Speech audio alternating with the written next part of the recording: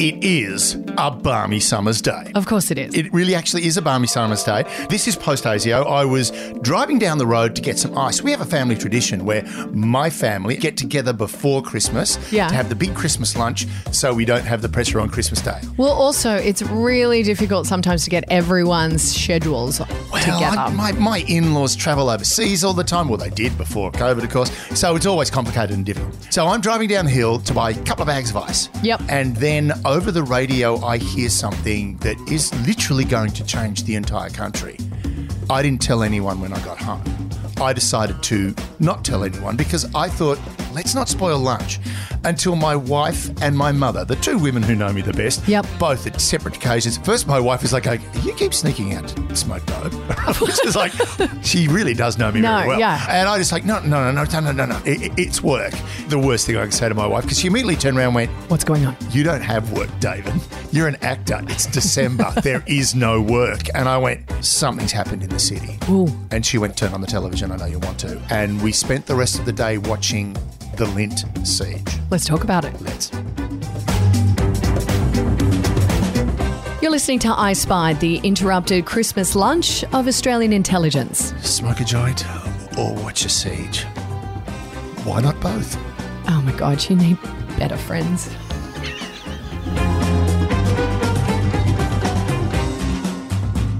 Hello and welcome to I Spied. My name's Michelle Stevenson. I'm here with David Callan and we're going to talk about the Lindt siege because both of us have perspectives on this. Yes, we do. Let's unpack yours first. My perspective is from the intelligence perspective because admittedly by this point in time my career with intelligence is well removed from what's going on. But I still have that eye. They basically teach you how to think about certain situations. And this was one that, as I said, I was at a Christmas lunch at the time and I kept sneaking out to either check my phone or try to pick up something, going into the bedroom, switching the TV on quickly to watch the ABC, switching it off quickly if anyone came in. And that's when, of course, my family found out and then we all sat there. Now, personally, I work in the city. Yep. I work about, a 5-minute walk from Martin Place. My kids go to school in the city. Admittedly, they weren't at school because school was out by then for the summer holidays. But there was that real thing of, oh my God, this is happening where I work, where I am. The other thing was, by all accounts and purposes, this is a terrorist act. Yep. Now, let's be honest with it. It wasn't. The best way to describe this was a psychotic break from somebody who had basically pushed himself into the intelligence sphere. Yes, but it depends how you define terrorism. Yes, all right, exactly, right, because there's domestic terrorism and then there's politically motivated violence. Let's talk about the man. Right. So, Manharon Monis. Yep. So, Manharon Monis. Not a good man. Not a good man at all. Actually, his full name was Mohammed Hassan Mategi Burudjerda. Great. Or Burudjerdi, I should say. Yep. Right. So he was born in Iran in 1964. He had multiple aliases. Of course he did. Michael Hassan Mavros, Sheikh Haron, Ayatollah Mohammed Mateg Burudjerdi. And they all went with these multiple personalities because this man really believed some crazy stuff. Well, he made a lot of interesting claims. He claimed that he was an Iranian intelligence officer. He was a political activist. He was a spiritual healer. Yep. He was a Muslim cleric. He was an aficionado of black magic. He was a bikie. He was an ISIS terrorist. He was also a security guard. Yep. So the whole thing was this guy came to the country in about 1996. All right. Yeah. He came to Australia and made an application for a visa, which was just a business visa, which he was given. He was allowed into the country. Everyone gets them when you show up at the border. And then he applied for a visa in 1998. He wanted a protection visa. Right. So basically, that was his first contact with ASIO. ASIO then interviewed him and basically rejected his application. They said, look, he's an indirect, possibly direct risk to national security, but not in relation to politically motivated violence. They just thought there's something dodgy about this guy. All right. Now, in 1999, so a couple of years later, immigration turned around and said, we want you to revisit this guy. So they investigated him, they interviewed him a second time and begrudgingly gave him a clearance to get the protection visa.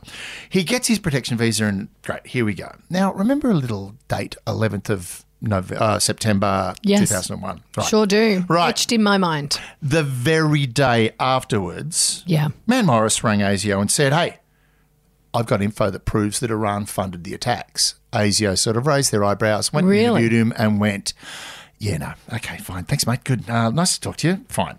Now, he also rang them to warn them of a protest that was going to happen at the Iranian embassy. Now, a week after the London bombing, so around about the 15th of July 2005, we had the big London bombings in the buses and the trains. Yep. Well, he claimed he had urgent information for ASIO, and then when they interviewed him, he offered to be a source because by this time, he was calling himself a Muslim cleric, and he was offering to assist them because he had contacts in Al-Qaeda and other terrorist organisations, to which ASIO went, oh my God, this guy's a pain in the ass. Yeah. Then in 2007, as a Muslim cleric, he offered a 3-page plan to become a source within the Muslim community, to which ASIO went, you got nothing, guy. And then he started sending notes and letters to the Bali bombers' families, to the families of soldiers who'd either been injured or died in Afghanistan, Australian soldiers. He was sending them letters saying that they were, going to die in hell and stuff like that. He started getting worse and worse. Now, this was the interesting thing about Manmonis, is what they didn't actually look at was his criminal history before he left Australia. Yeah, which is interesting that they didn't. Well, they kind of did, but ASIO would have done that. They would have looked at everything, and that probably would have been the adverse risk, because essentially he said he fled the country because he was an intelligence officer who expressed liberal views, which meant that he was being pursued by the Iranian intelligence service because they wanted to kill him. But actually, he fled the country, according to Iranian police, because he defrauded his clients out of $200,000 through his travel agency. Yes. He had a record of fraud and violence. So this actually started to show up in his record in Australia when he had some 40 charges of sexual misconduct. Yes. Through his spiritual healing company, where he would have to touch you to spiritually heal you. He was an accessory to murder of his ex-wife. Yes. This guy was by his girlfriend. By his girlfriend. Who she claims he coerced her into doing. Yeah. So this guy was... He's a piece of work. Yeah. He's basically as ASIO, as it's been regarded now, essentially they basically turned around and said he was a serial pest. And this is also what we should say off the back of last week's app. This is what the Fixated Persons Unit was set up. Yeah. Now, here's a document for you. If you really want to read it, I'll put it on our Twitter feed at No Ice one Bike wants Podcast. to read it. No one wants to read it. Yeah, you never know. The coroner's inquest into the deaths arising from the Lindt Cafe siege. Look, it's a light bedtime reading, 495 pages. I can't wait to read it. Double columned. I did. And let me tell you, it's hard going. Now, a lot of what goes on in there, a lot of the stuff in it, there is a second report that is classified. You can't get to it. So a lot of the stuff that happened with ASIO has been classified. Essentially, what happened was the coroner has turned around and said, well, you know what? ASIO pretty much did everything they needed to do. Yeah. The problem was it became a problem of communication. So what happened was a couple of government departments had been sent letters by Manmonis. Now, they were unable to pass them to ASIO. Had they passed them to ASIO, they would have come up with a lot of different findings. Yeah. But because of the restriction on the passage of information from one government department to another, ASIO was hamstrung in their assessment. Now, that has changed. They've actually put in rules, and again, part of that confidential report expresses the way that we're going to change that. But they'd also mentioned what they called the Fixated Persons Assessment Centre. Yep. Like they wanted one built. Of course, the police have turned it into a Fixated Persons Unit, and as we said last week, well, they're having a lot of fun with that, aren't they? Yeah, and also, look, the Fixated Persons Assessment Centre would have included more mental health facilities, which is kind of what a lot of these people have. They suffer from mental health. Like if you were to really break down Manmonis's criteria, like a lot of this was mental health. Well, essentially, he was actually borderline schizophrenic, psychologically assessed, borderline schizophrenic, suffering from narcissistic personality disorder, and possibly obsessive compulsive disorder as well. This guy was the full deck. He was a full house. If you dropped him on the table, you're going to take the pot. This guy was not in any condition to be walking around. He chained himself outside a courtroom after he had an adverse finding to an appeal that he put in. Like this guy he really was a serial pest. 100%. Now, the way it was described was essentially what he wanted to do was insert himself into the narrative. Yeah. He wanted himself to be a hero. And his behaviour was extreme. Like at one point he got married and while he was married, he would close the curtains to his house and wouldn't tell anyone at the mosque that he was married because he had a wife in Iran that he was trying to bring back because she was being harassed by the Iranian Secret Service. At least that's what he said. Personally, I think she's probably sitting back in Iran going, phew, thank God he's gone. Yeah. He was not a stable character. No. So essentially this leads us into what becomes the Lindt Cafe. And look, before we go any further, this is a terrible thing to happen. 2 people died. Other than Manmonis, who was killed by the police going in, he murdered a guy in cold blood. Yep. So Tori Johnson, I think it was, Yep. the manager. And then there was, I think it was Katrina Dawson. Yeah, Katrina Dawson, who barrister was who was injured, was mortally wounded Yes. as the police came in. Yes. And that's another thing that we need to talk about is that the police handling of the incident was... Yep.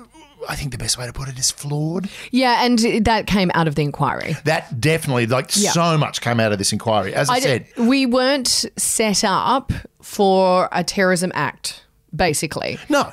And the one thing that came out of this, and regardless of whether you call it a terrorism act or not, one thing that came out of this, that systems were put in place. It's kind of like a pandemic. Yeah. Now we know how to treat a pandemic. We know how to deal with it. Yes. Now, here's the thing. I mean, as we all like to say, people will sit there and shake their head and go, oh, this is terrible. And why didn't they do that? And why didn't they do this?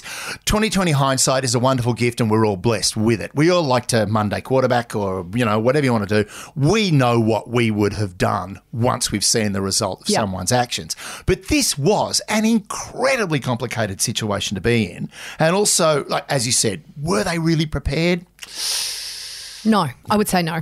Because from a journalism perspective on that day, all the information that was coming through to us, when I think about now the audio, if I was to play you the audio of the news reports that I was running. Because you were there, weren't you? You were in Martin Place? No, I wasn't in Martin Place, but I was at Piermont. So our studios are above 2GB. 2GB was getting all the calls and the threats. And what this has also shown us is that our security for our radio station has needed to be tightened. Oh, yeah. Because out of it, we realised that there was so many ways that someone could have got in. Yep.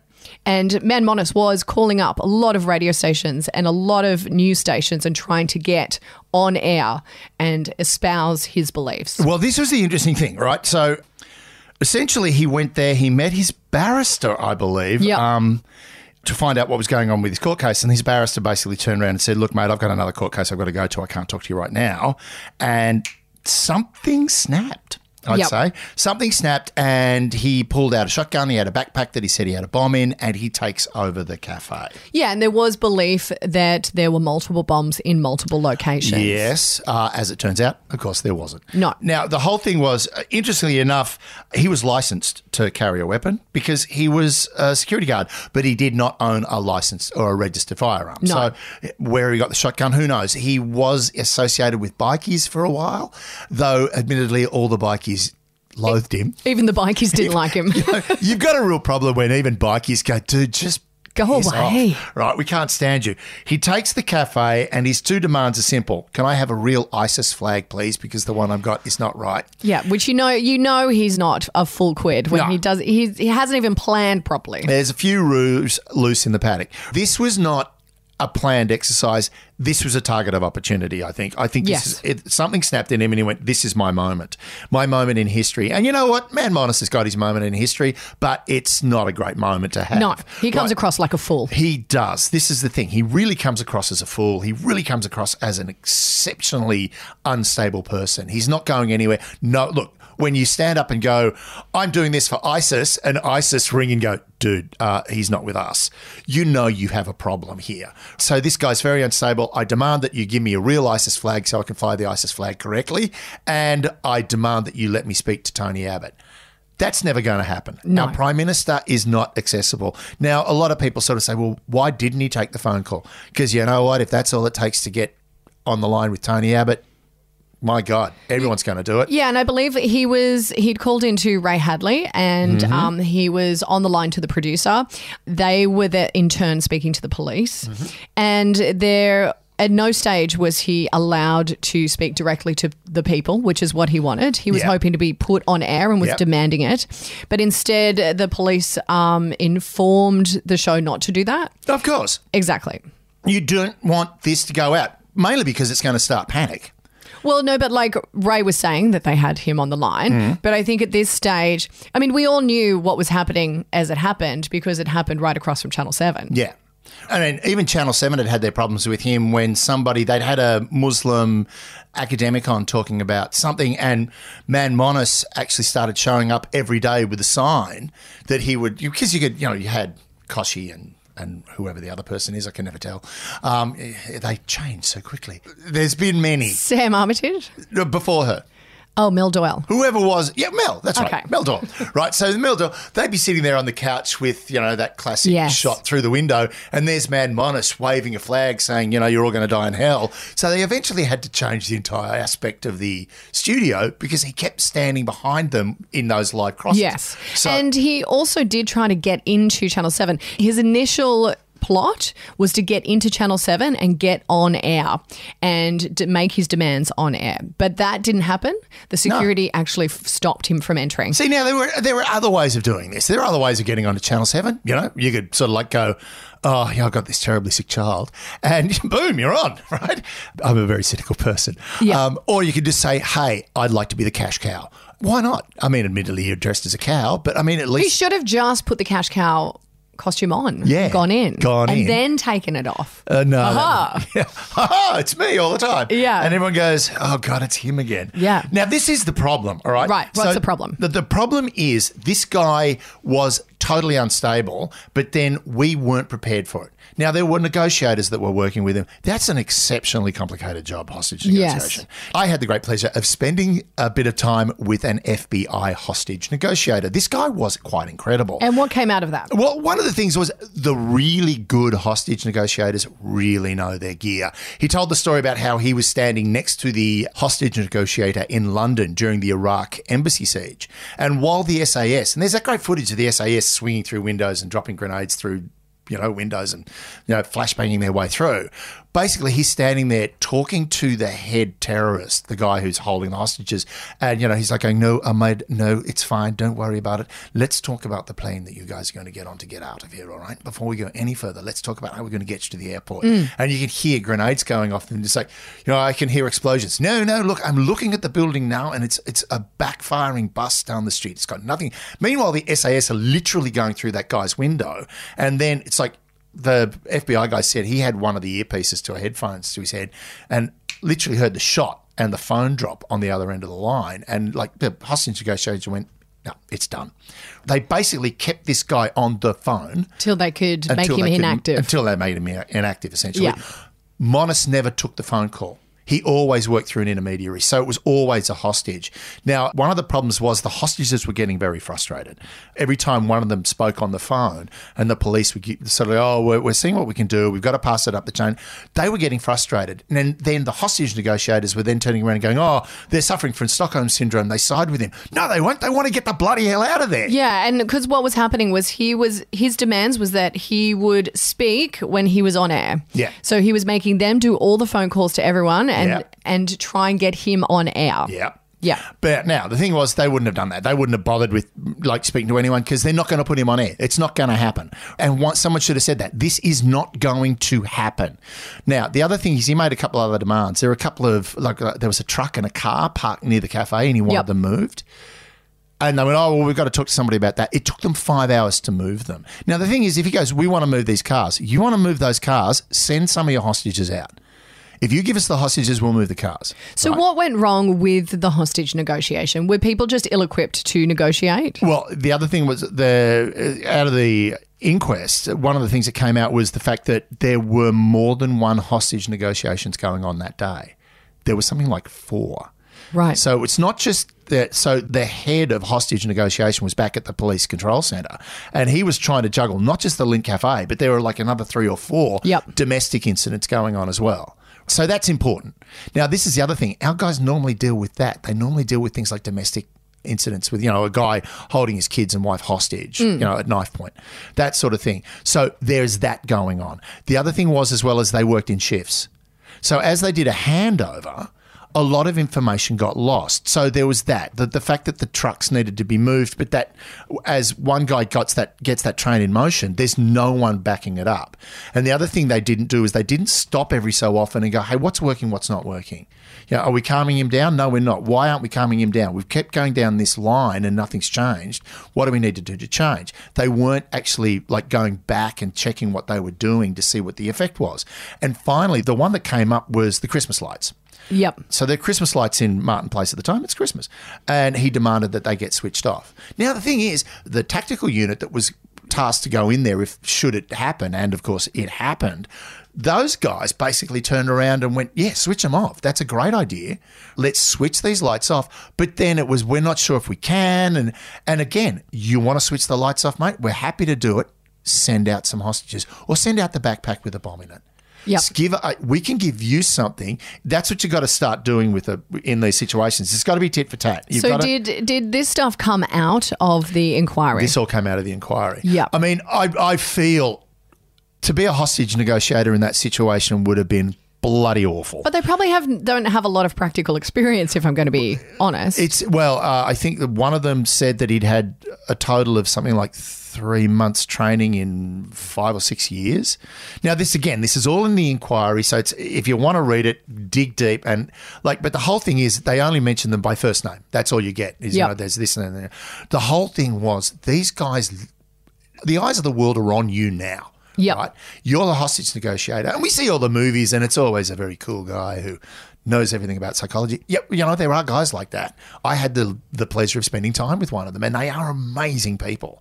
But if you're not really switched on and that is your gig and that's your only gig, this is going to be a really bad day for you. And it turned out to be a difficult day simply because no one was talking to anybody else. Well, it was the leadership that got called into question a lot. Oh, yeah, a lot of that, particularly because it was like, oh, okay, I'm going to Bundy off now, you can take over. Or somebody saying, this is my patch, I'm going to control it. And then someone else, no, I'm going to take over this one as well. So there was a lot of jockeying for position. Yes. Which, again, this happens all the time, where it's really like, personally, I think great leadership is the ability to go, we need to do this, X, Y, and Z. So X, you take care of X, Y, you take care of Y, and Z, you take care of Z. Not going X, Y, Z, and I'll take care of all of it. It doesn't work that way. It's never going to happen. So the problem we had was there was a massive lack of communication going on. And also the instability of Monis. Yes. Would have really played heavily into what was going on in that room. Because no one knew what he was going to do next because he didn't even know what he was going to do. No, it was an impro. Yeah. And yes and ain't going to cut it in this game. So the whole problem we had was we had a police force that was essentially not prepared for Ill-equipped for it, right next to a media hub. Oh, my God. Channel 7 was, 200 metres from the location. They were reporting live from the scene, but basically, because a lot of them were in lockdown, a lot of them had to leave, but they were standing by the windows and just watching it unfold. Yeah. So they basically, the pressure at that moment would have been absolutely unbelievable. 100%. Right. And then, of course, what happened at the end? Well, why don't we save that? All right, let's do that. Okay, because we're going to do 2 parts. Well, I think we have to because this is so big. And I think next week we'll tackle what it looked like and how that day played out for me. I'd love to do that. Okay.